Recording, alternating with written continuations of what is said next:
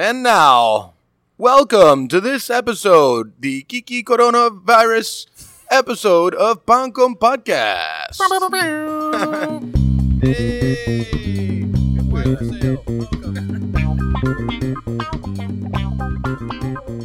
All right, so welcome to a new Pancom Podcast. I'm Nick Jimenez. I'm here with our host, Blue Ribbon Chili winner.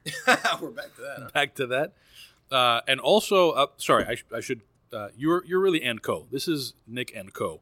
As one of our listeners put it in an Instagram post. So many thanks to Jenny for recognizing this the is real Pancom Podcast by Nick and Company. by Nick and Co. Yes. But no, we're here at Ariete in the front patio this time. Actually, is this Nave's patio? This is Ariete's actually patio? Nave's patio. Nave's patio. And we are in the thick of the Kiki Corona 19 virus. Breaking our social distancing rules here just a little bit by We're still like 3 smoking feet cigars. apart from each other. Yeah, but my hands have been all over that microphone, so I'm basically right in your mouth. So let us recap a moment. You do all current events. Well, we're not going to do current events because we've talked No, about but the current fact events. Tell people where we're at in the world. What's happening? that people are sick. Yeah. The Chinese are kicking journalists out of China. Are they? Oh, yeah. Oh, I didn't know the that. Chinese are getting credit for sending doctors to Europe while they also kick foreign journalists out of China because they don't want people to know how they're treating their own Chinese people. Perfect. So they erect hospitals that are supposedly awesome, but then also don't want you to know what's going on there. Nice. Sounds a little like Cuba. Yeah.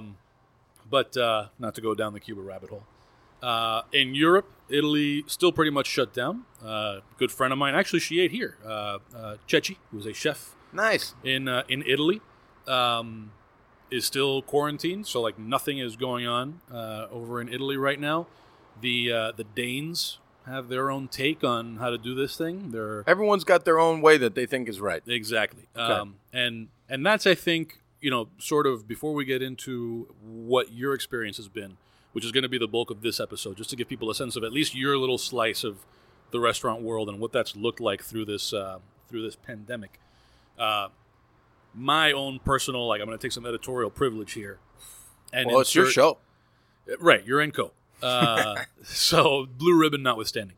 I think it's important to... Social media makes everybody an asshole. Yes. I think that there's a lot of, if somebody's not informed or if somebody says a thing that you see as being incorrect, it's just a lot of, you're an idiot. I'm going to treat you like if you're denying that the virus exists. This is a very new thing. None of us are experts here. Everybody's trying to figure it out. And not only that, but experts disagree. Case in point, here in the U.S., if you suggest that people should be out and about and trying to maintain some kind of normalcy, you're treated like if you... And I'm not saying that's my position, but you're treated like if you're some kind of a virus denier. Right. Meanwhile, the Danes, which a lot of people in this country want to emulate their approach to healthcare, I think only have curfews and stay-at-home orders for people over the age of 60. The idea being, well, younger people are not as susceptible to death, so let's see if we can get this virus out of the way with younger people who'll survive it and then only protect older people. My point being, there's a lot of different approaches, a lot of different ways to skin this cat, and it's important to keep in mind that everybody is just doing what they think is in the best interest of themselves and the people around them. Well, I think it's important, sorry to cut you off, Yeah. but I think it's important to notice, something I've said a million times is that there is no playbook to the way that this is supposed to work out. There's no method of procedure. There's just kind of we are living in a world in which we have never dealt with before, and we do not know how to handle what's happening tomorrow. I think that's the best way to put it, because everyone can say that, well, this is the way that you're doing it, which is fine. But at the end of the day, everyone's got a different approach to how this should work out, right? This episode is brought to you by La Caja China. Chef Michael Beltran, what is a Caja China? Well, let me tell you about La Caja China, everyone. La Caja China is the ultimate pig roasting box. It's your one-stop shop for all things pig roasting. And maybe also roasting other things. You can also roast vegetables. Oh, nice. La Caja China was established in 1987. They're a family-run business made right here in the U.S. and a Mike, seriously though, explain La Cajachina. The Cajachina is the ultimate box for roasting pigs. No, seriously though, I've been using La Cajachina for a long time. I've been friends with the family forever and a day.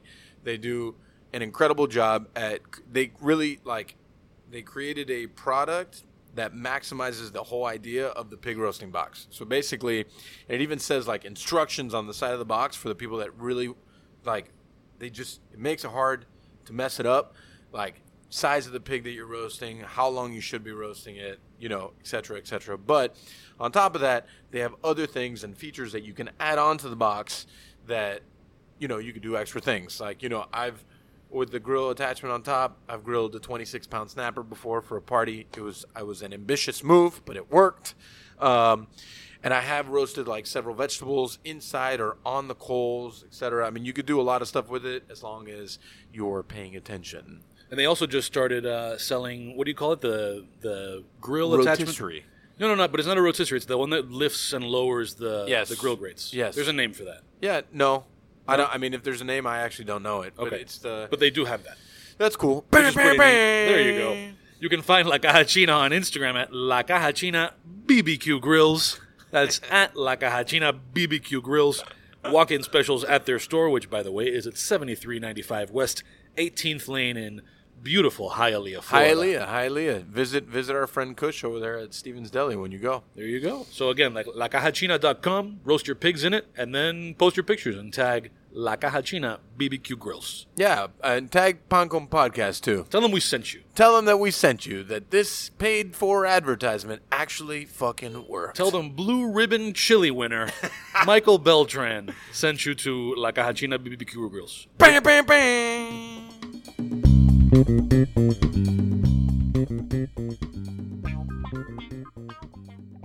Right, and everybody, I think, you got to respect people who are just trying to figure it out for themselves. Right. You got your responsibilities, your family, your staff, all of that. So that's as good a segue as I think we're going to find. Sure. Into, Good intro. Into the bulk of what this episode is going to be, which is to give people listening to this a view into what you've been through specifically and your company's been through specifically, rather than sort of like pontificate and prognosticate on what the whole world looks like. Hey, so, Travis. In your own words, take as long as you want. What has happened for Arc Hospitality? When did you... New name group, by the way. Ariat Hospitality Ariat Group. Hospitality. Yeah. Okay, fair enough. I don't know. It's happened like rather fast, right? I mean, last week it was like, well, I think things are happening. Something's happening. And then I think quickly when we got to Sunday afternoon, kind of the ball dropped and essentially everything changed. And I don't know what flipped at that moment, but, we saw the world changing, and which is like, New York is shutting down, 50% occupancy of restaurants. Philly, New York, Chicago, LA, like all those things were happening, which are major markets like we are. And we said, well, this is definitely going to get to us. And not only is it going to get to us, but we need to act fast. There was a moment on Sunday when I spoke to all the chef managers in the company, and we're like, all right, we're going to put together like a small order to get to Monday, and we're still going to be open.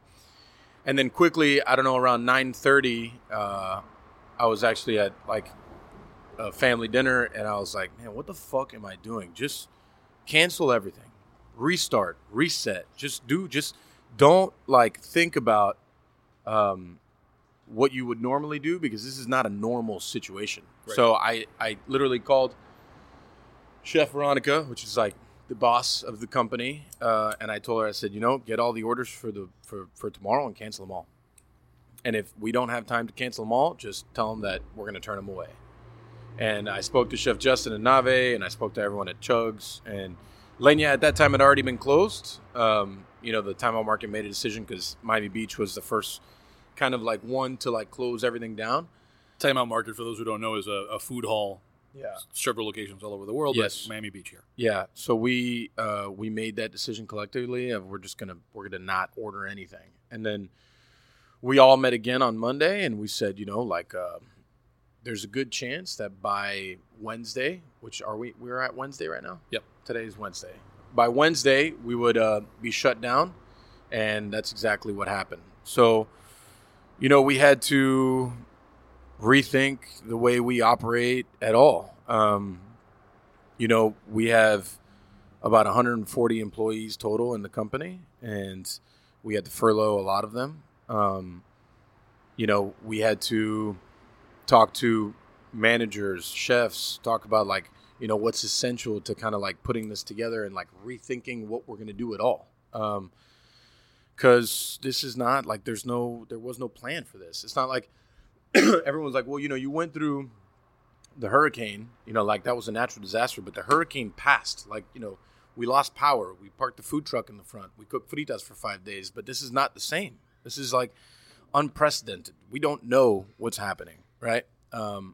So we kind of stopped everything and we restarted. And a lot of that restarting had to happen collectively as a group. I think that, we benefit of the fact that we have an extremely strong management team, both in the kitchen and in the front of the house. And it's people that we all sat at a table together and said, what is the best way for us to get out of this together? The person that was the chef de cuisine last week is a good chance that you're going to be flipping burgers. The person that was just the pastry chef, there's a good chance that you're going to be doing other things. Like today, Chef Devin made empanadas that were delicious. The food that we have, how do we repurpose that to be more comforting? We're no longer a fine dining brand, essentially we all are an extension of Chugs, right? Which is a more comforting brand.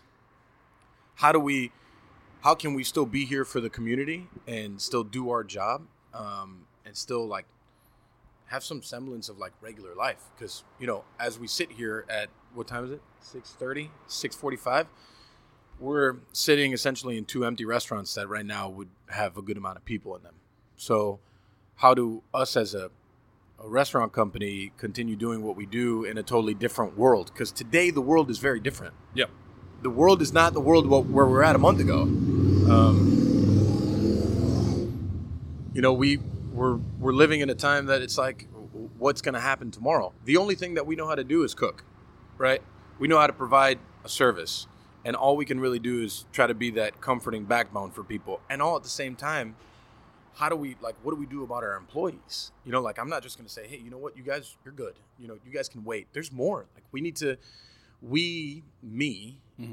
my partners, we need to sit here and be all right, so what is the government offering for this hourly labor? Because now they're out of a job. Yep.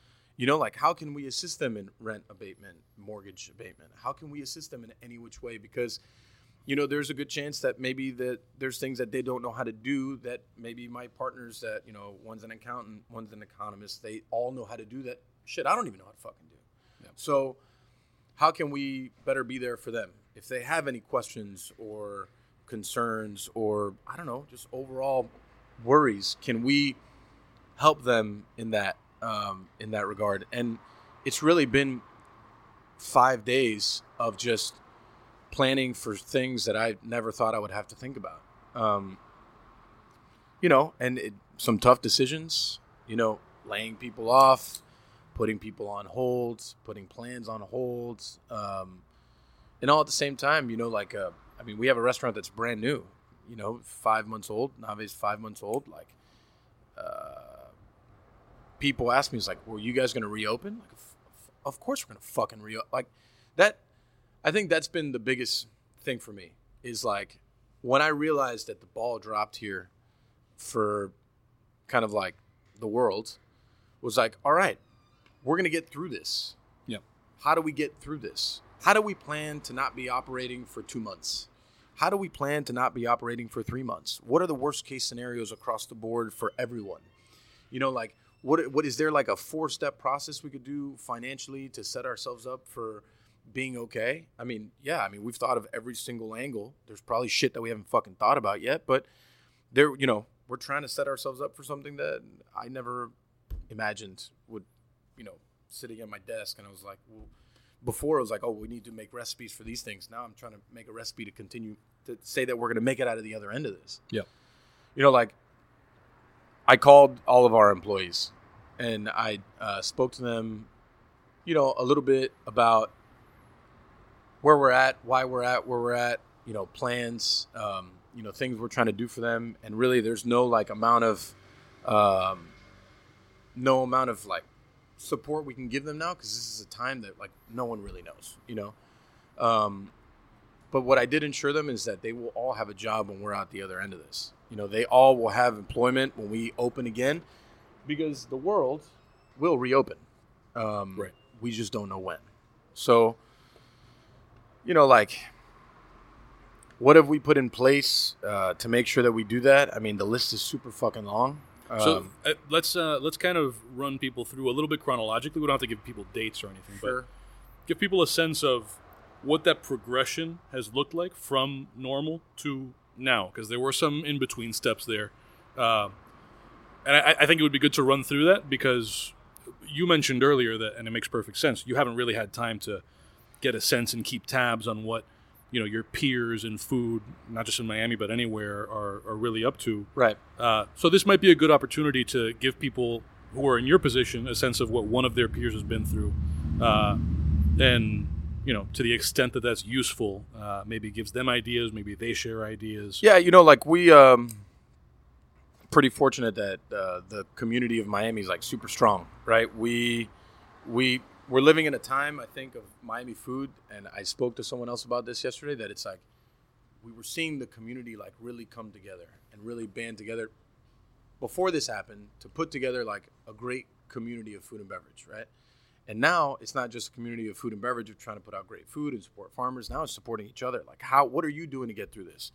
What are the ideas that you have? What are the ideas that I have? And yeah, like you said, I haven't had much time to talk to many people, because it's been I've been very worried about what's happening just on this block of Coconut Grove and the little restaurant that's 2 blocks away. How do I take care of these people? But we've kind of put together a couple,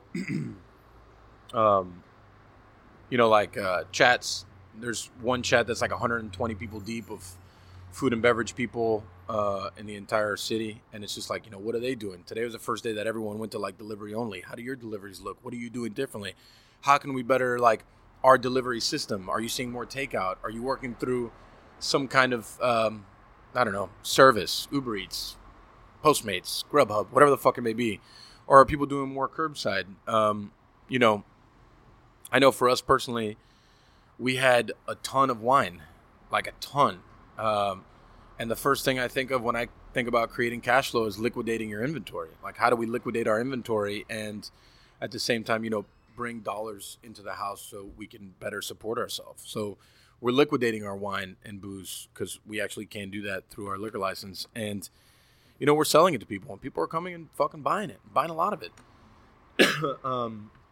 We're fortunate enough to be Ariete Nave, being a building that's got condos and townhouses behind it. Something 80 residents, maybe? Something 70 to 80 residents. And it's hey, listen, we don't just do fancy food. We're doing lasagnas. We're doing cantina. We're doing, Philly cheesesteaks and burgers and pasta bolognese and whatever. It's a fucked up time for everybody. So what do you guys need? We're here for you. And it's not for us, it's not just a money thing. Yeah, we need money to survive, but I think the most important thing when you talk about community is that when you're there for them in the hard times, in the good times, they will remember. So when the hurricane hit, I had a line of people buying fritas and quesadillas, and that's not really the food that we do, but it is, but that's not the focal point. Yeah. And those people, I've seen them here 30 times since that food truck, and I feel the people now that are supporting us the most, I'll see them again when this is over with. So, I think a lot of the conversations that are happening within other owners and people in the food and beverage community are what is the government doing for us? Are there plans? Are there things that we don't know? Because, not all chefs know how to fill out these interesting government documents that they want us to file for essentially what is a $50,000 loan for a small business that we essentially need to fucking pay back. What about the Florida Department of Revenue saying that they need their sales tax in 2 days? Who the fuck wants their fucking sales tax right now? The fucking world is crumbling and you want your fucking sales tax? For fuck's sake. I had someone yesterday telling me on the phone, was like, they're still expecting their sales tax in 2 days. Tell them to go fuck themselves. I don't know. Like, this is the world that we live in, you know? And it's like, that's what you should send them. Instead of the form, just a little, go fuck yourself. I don't know. I mean, really, what we've heard of. Hi, Chef Evans Who's here. over here? Hey. Hey, what is this? More. This is Hi, the say hi to Frida. everyone. Hi. It's Frida and cream cheese. Oh man, Look at you're the this. devil and yeah, you're the best. So Devin's been trying to get on this podcast for like a long time. Yeah. I have a lot of opinions. that there is no doubt. Okay, bye. Bye, Dev. Yeah. Some people have filed and reported 0 to give to them, but Yeah. you know, the fact that I know someone that was on the phone with them yesterday, and they were like, "Yeah, you still got to pay in 2 days." Like, the world is stopped, but you're worried about your taxes. I don't know. It's just, I think that's a lot of the conversations that we've had. You know, like, what of the things that you've done have benefited you the most? Like, what can we do this better? Like, what are you doing with your employees? Because it's a lot of like, we don't know. Yeah, I mean, I think one of the things, and I don't remember exactly how you said it, but I think that, and this coming from my own perspective, Sure. I think that the best thing that most people can probably do is to think about how they can add value. Sure. You know, and that's Yeah. a lot. That's a lot of what you were talking about. Like, people's situation has changed; they're no longer going to a restaurant, but you're going to be at home. That means you're in a different situation. You're eating a different kind of food. How can we add value to that, rather than saying like, and again, this is just me speaking for myself, rather than the message being, you know, support us because you should, more like, hey, we have this thing to offer you that's worth taking your time and your resources and your money and putting it into. And I think that's the approach that everybody should take, not just food and beverage. So you mentioned that you were in that chat with a lot of people. I don't know who those people are. I don't know if they're A lot of great people. a lot of great people, Yes. the best people. My favorite people. There you go. Not the best, your favorite. That's right. Yep. So talk a little bit about what you thought, to the extent that there's been any of that. Have there been any ideas thrown around in there that you found especially interesting, whether you've implemented them or not, whether you thought they'd work for you in particular or not? And I'm talking more on the side of like the of only what reason your that I would business say offers, the only not- reason I would say no is because I think that this company, we're like very fortunate that we have like 2 restaurants with a large management staff that's like right next to each other. They're like directly right next to each other, and two like restaurants and 2 infrastructures together will benefit each other more. We can Sure. do more. So, you know, and then you got Chugs down the road too. and Chugs down the road. So it's like, how do we each help each other? Like, can we turn this into a croqueta and sell it over there? Can we put this on a pizza and sell it over here? Can we turn this into a sandwich and serve it over here? Can we do this as cantina? Can we serve this to the people upstairs? Like, what if we put this in a pasta? Like, there's so many,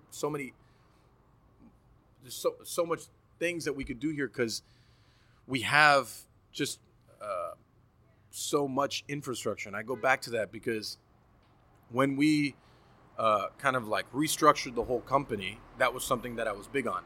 Create an infrastructure just in case something terrible does fucking happen. And now we're here. How do we help each other? And, you know, today I had several meetings with people and it was like, listen, you know, you no longer just make bread. You no longer just make pastries. We need to be more creative. Just like Devin brought me this delicious empanada, which this is the 3rd one I've eaten today, or 2nd one, and, you know, they're delicious. This is just talking about being creative and how can we be more comforting for our clientele? How can we be there for people more? So, you know, I've seen a lot of people send messages to the governor. I've seen a lot of people send messages to Trump and whoever it may be. You know, eventually they're going to have to listen. They have no choice because money is going to stop flowing. And the only way that a lot of people pay attention is when the money stops. And that's the sad fucking truth. Like, the sad truth isn't just like they see people struggling. The sad truth is they see people stop spending fucking money. Because that's the fucking truth. When people stop paying rent, when they stop paying mortgage, when restaurants are like, hey, listen, your rent this month and next month, good chance it's not coming. When they start saying, hey, the sales tax are going to stop, the entire fucking country is at a standstill right now. Because here's the thing. The government said, for the better of health everyone needs to stop operating as a restaurant. Right. What they didn't do is like, all your employees, this is the plan for them. They didn't say that. Right. What they said is that, you know what? Time out. Stop doing what you're doing. Okay, fine. What now? Right. There was none of that. There's none of that, like, okay, this is what we're going to do for you. And listen, I'm sure somewhere they're brainstorming with their gigantic fucking brains about how to fucking help us. But right now, I don't have fucking faith in that. So I'd rather make sure that I'm okay and that my people are okay and that I'm going to try to get them out of this because I don't have faith in them. Yeah, I mean, I think that part of the problem there, and I agree with you, that they want to, implement this one thing to solve problem X, but that assumes that each problem exists in a silo, in a vacuum. It's not connected to a million other things. There's no end to that chain. You can't solve that problem all the way through, because then if you do something like, okay, well, your employees go off and then we're going to offer them relief with rent abatement, or we're going to offer your restaurant relief with rent abatement. Some of that stuff assumes that every landlord is swimming in cash. Just, then they're not going to feel it themselves. If I'll give you an example. Mm-hmm. In the state of Washington, there was a petition to, I forget the mayor of what city, calling on the city government to suspend all residential rent payments. Sure. I'm thinking of somebody like my grandmother who can only afford the hospice care she's getting because of her rental income. Right. Not every landlord is a fucking tycoon with a monocle, sitting around waiting for cash they can burn from their fucking tenants. Yeah. And the same thing is true in some commercial real estate. That may or may not be your situation. I don't know. But in some cases, so there are restaurants whose landlords are retirees, that's their investment property, that they're only feeding themselves because they got a fucking restaurant in the thing. So what do you do when that person comes calling for their government check? Right. And there's no end to this thing, and that's why I'm saying the only thing that we can be sure of, or the only thing that we have full control of, is moving closer and closer in the direction of each individual offering value to the people around them. Mm-hmm.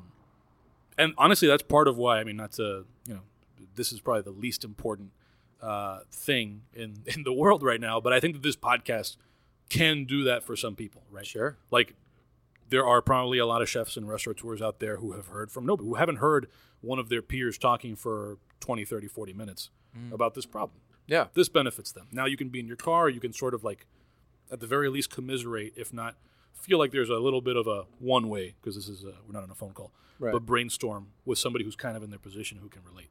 I mean, but it's what we go back to the whole time. And I would say, and I'm definitely not going to make an excuse for them, but everyone is in the same situation just like we are, which we don't, like, this is a first ever time something like this has happened to us. So there is no plan of attack. So when you say to the government, hey, this is where they're at, they're like, well, we don't know what the fuck to do either. Right. And that's the truth. They don't know what the fuck to do either. But it would be better to say that than to say, we don't know what the fuck to do, but shut down your business. Well, yeah. We're not sure what to do. Wouldn't you prefer the government say, dude, I don't know? I mean, I would appreciate like a semblance of honesty. Right. Like a semblance of like, no, well, we're working on plans. What the fuck does that mean? It's just like, I always go back to that fucking news conference that Trump had yesterday. And they were just talking about, today we were on a phone call with all the major restaurant groups in the country. They were on the phone with McDonald's and Darden. That's it. Those restaurants have more interest in real estate than they do in actually food. They don't give a fuck about food. Think they give a fuck about food? And their hourly employees, they give zero fucks. They care about their fucking properties. Property value. That's nice. Property value. These guys, I think they haven't even heard of coronavirus. Those guys are doing fine. They care about their property value. Like, do you think they really care about their hourly employees and the food that they're serving? They don't. How do you think that this is going to affect the farms?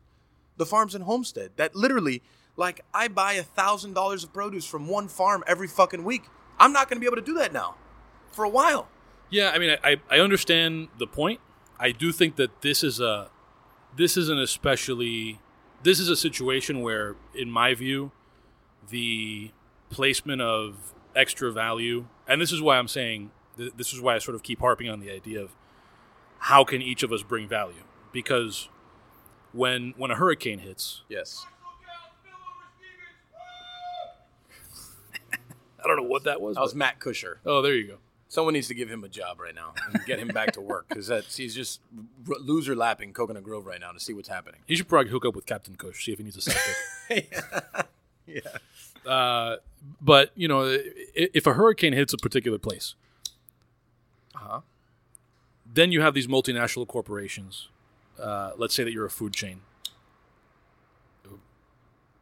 Even using McDonald's as an example. Sure, use them.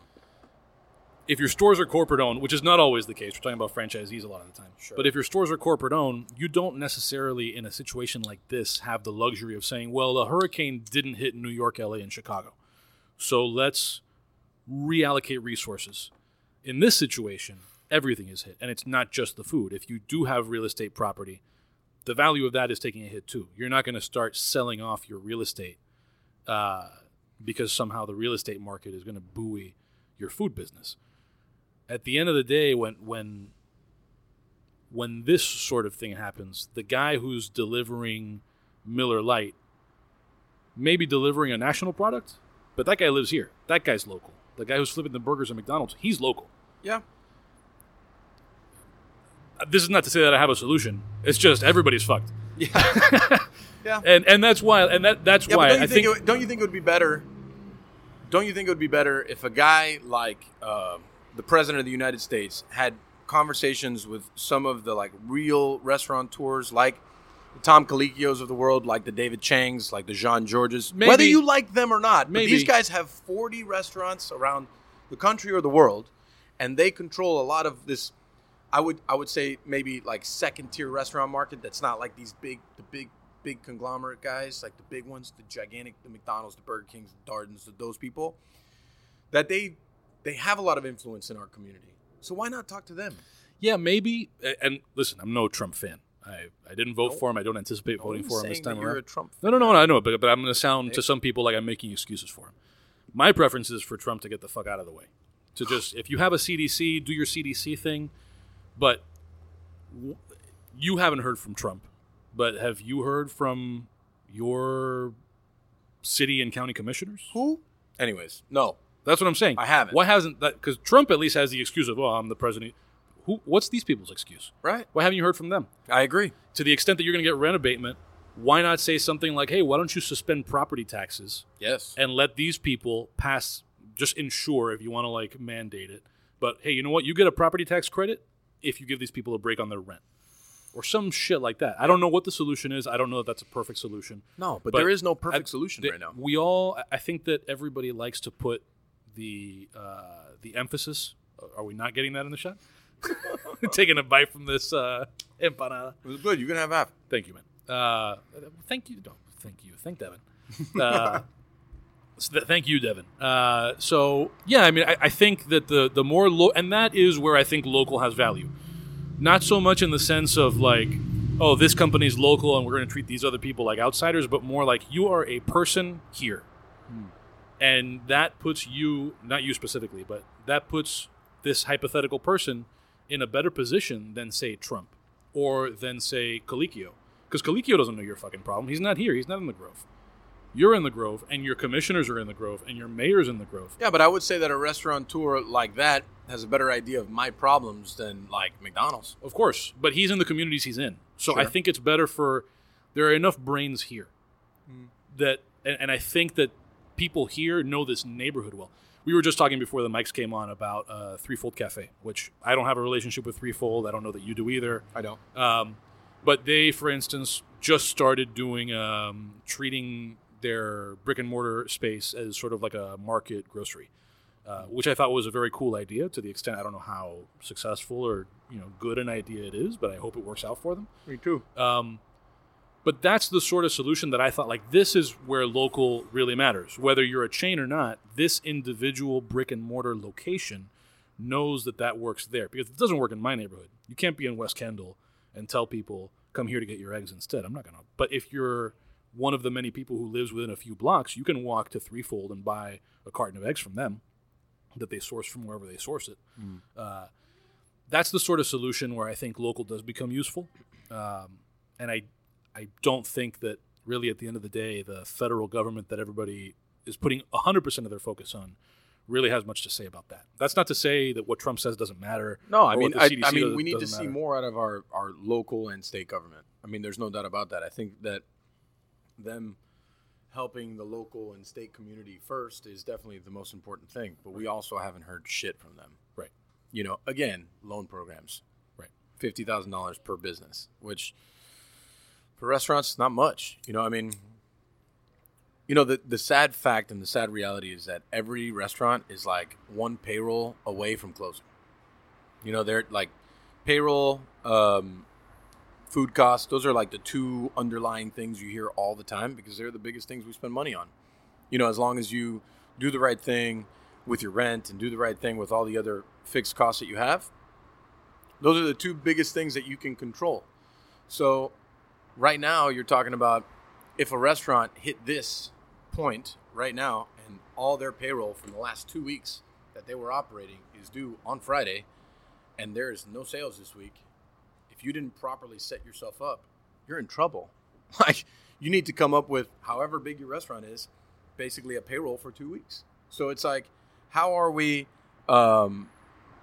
So we have one Matt Kusher Oh, is he on chiming in saying, loser lapping, that's amazing. there? Yeah, he did do a loser lap. We also have Chris Hughesby chiming in over here.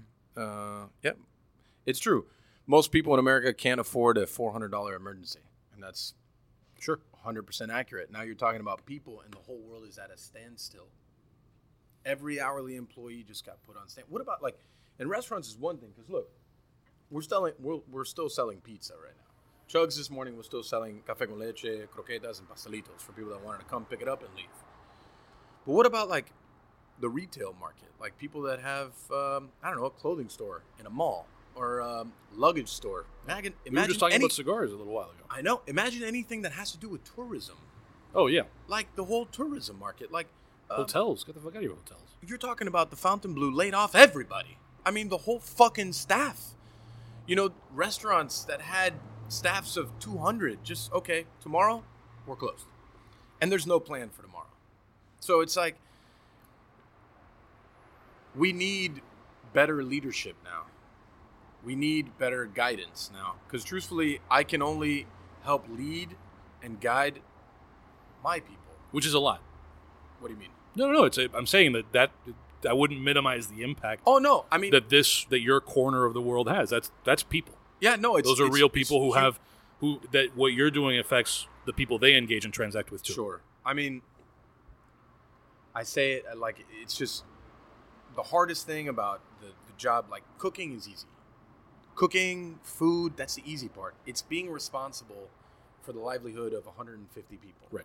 Making sure that they get their checks every week. Making sure that you're running a solid business, whether they agree with you or not. Because let me tell you, 90% of the time, your employees don't always agree with you, and it doesn't matter. What you're doing is the fact that you want to run a solid Is that a little bit business. like a 60% of the time it works all the time? Yes. 90% of the time they don't always agree with you? Yeah, well, that's true. 90% of the time, they don't always agree with you. But what you want is to be stable, create stability, you know? And now we're in a very, it's like a seesaw every day. It's like, I'll tell you emotionally and physically, it's like every day is like, so, okay, so what's going to happen today? What's going to happen tomorrow? Like, my vibe Sunday morning was not my vibe Sunday night. You know, Sunday morning, we opened up for brunch. There was people, and I was like, you know, it's okay. Sunday night, it was like DEFCON 5 for me.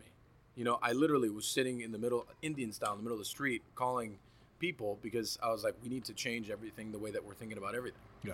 So let's kind of wind down here. Maybe a more optimistic note, or at least a little bit Sure. different.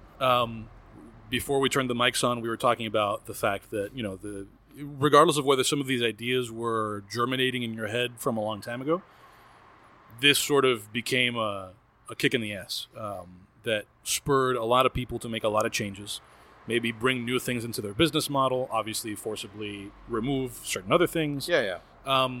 What would you say you have learned or gained or tried that you see becoming a new part of your business when this whole thing is in the rearview mirror?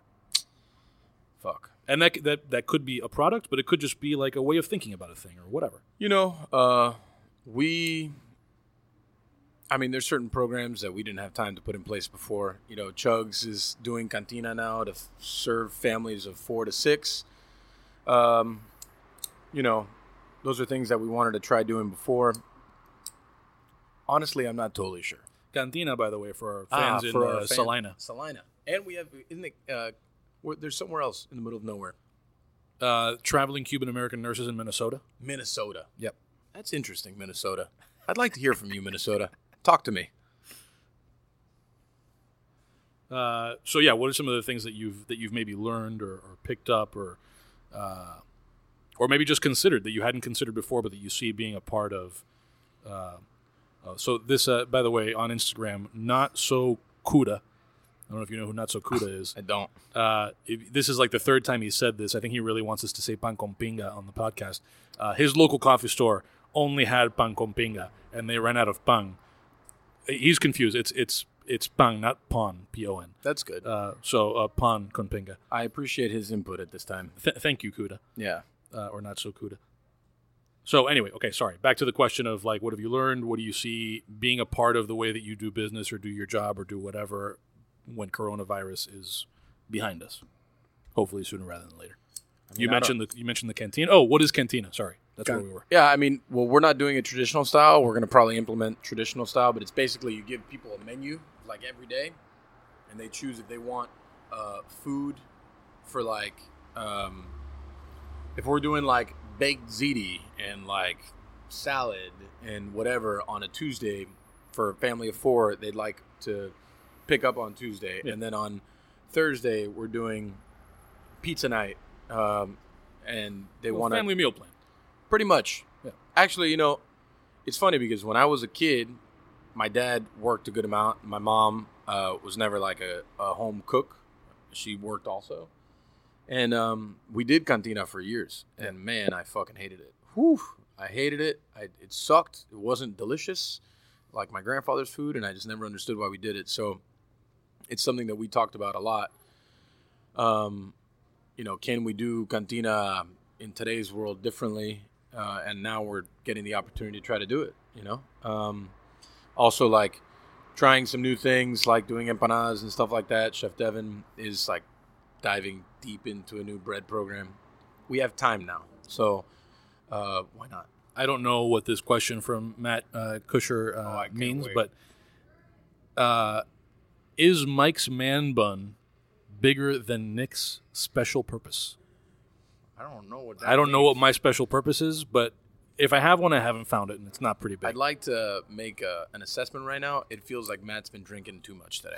He needs to take his ass home. One too many. One too many. He needs to take his ass home. Do a Stop loser doing lap to his laps around the Grove. Do a loser lap around Matt, your house. everyone is empty. Go home.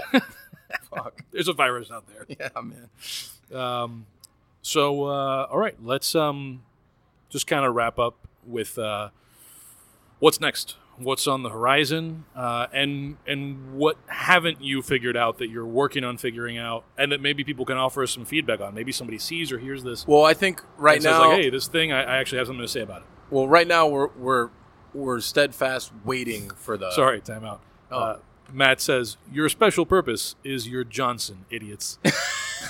Let me see your man bun. Yeah, it's bigger.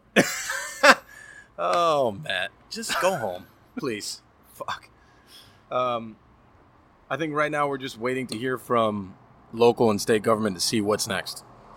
I'm still in the process of calling all of our employees to tell them about our plans. And it's really just like a waiting game. Right now, Ariete, Nave, and Chugs, the restaurants are closed for dine-in, and we are working under Ariete Hospitality Group and serving the community pizzas and burgers and things of that nature for people to feel some kind of like semblance of normalcy. Chugs will be open every day at 8 o'clock for coffee. The kitchen opens up at 10, and we're just going to be doing our best to kind of like wait this thing out.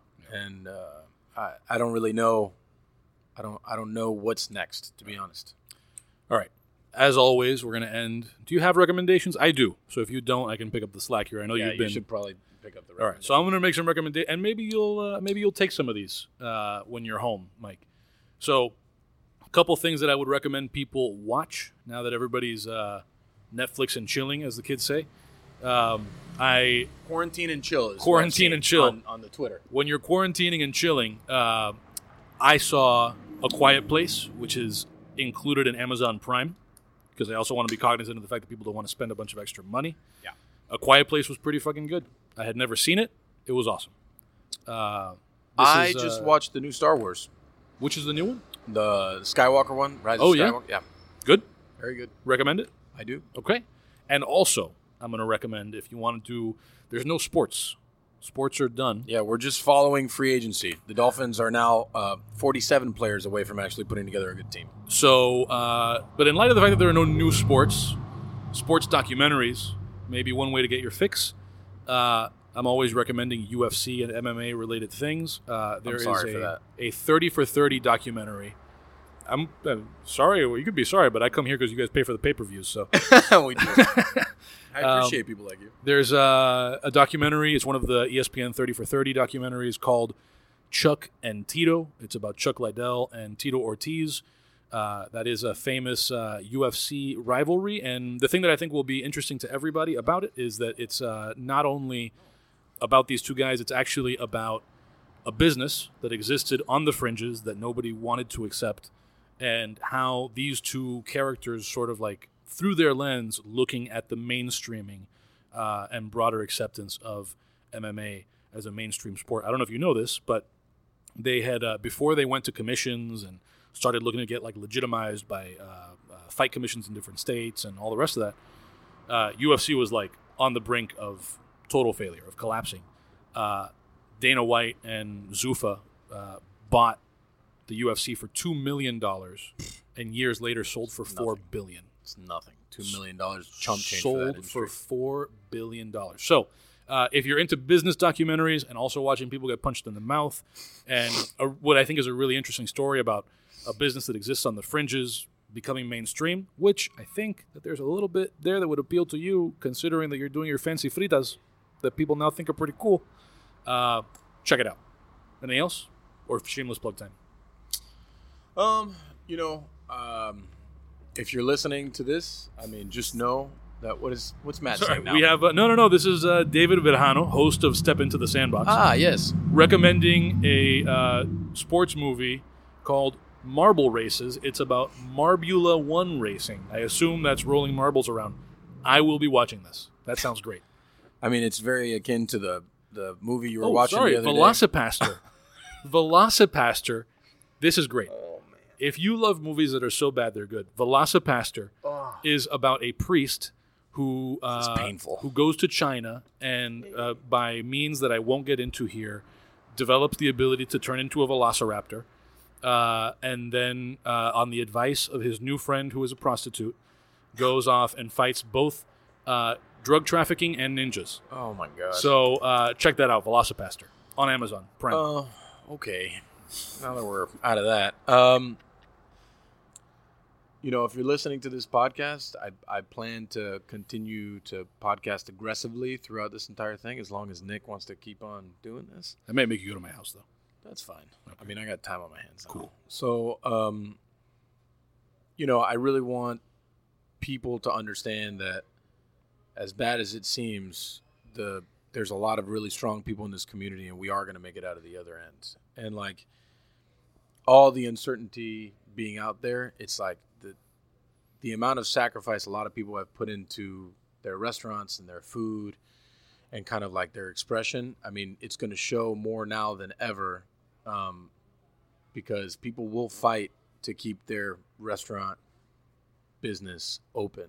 This is the livelihood of people and several employees. And, that's why, getting some kind of word or something from local and state governments is going to be pivotal right now. And, I think that's just important to note. So that's all I got. That's the only recommendation I have now. All right, with that, you can find Mike over here at Pig Inc. That's his personal thing on all the things. He is Ariete Miami, Nave Miami, Timeout Lenya, Taurus Beer and Whiskey House, Chug's Diner. Those are all the Instagram handles and all the rest. And then This is cool. finally, follow Pancong Podcast at Pancong Podcast on all the social media things. Go to dademag.com/Pancong Podcast. You can support what we're doing at dademag.com, at patreon.com/dademag. I know that this is not the time that a lot of people want to part with their money. It's as little as $1 a month, but even if you don't want to do that, I will let you know that during this quarantine time, there are hours and hours and hours and hours and hours of podcasts and videos and all kinds of stuff on dademag.com for you to check out. And also, our other podcasts that we produce might also be interesting to you in this time. If you get tired of hearing Mike, you can hear Step Into the Sandbox, which is hosted by David Bedhano. That's interviews with creatives. Listen to the Dade podcast. It's been dormant for a little while, but that's me doing interviews. Oh, my battery just shut down, all the Instagram Live people.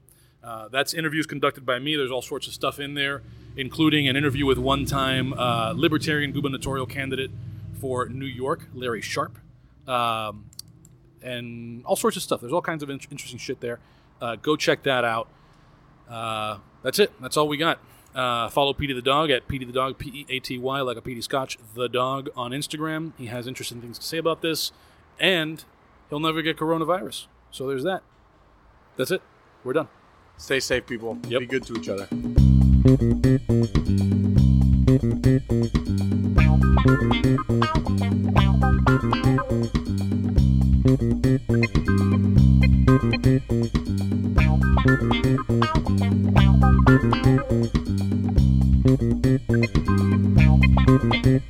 Thank you.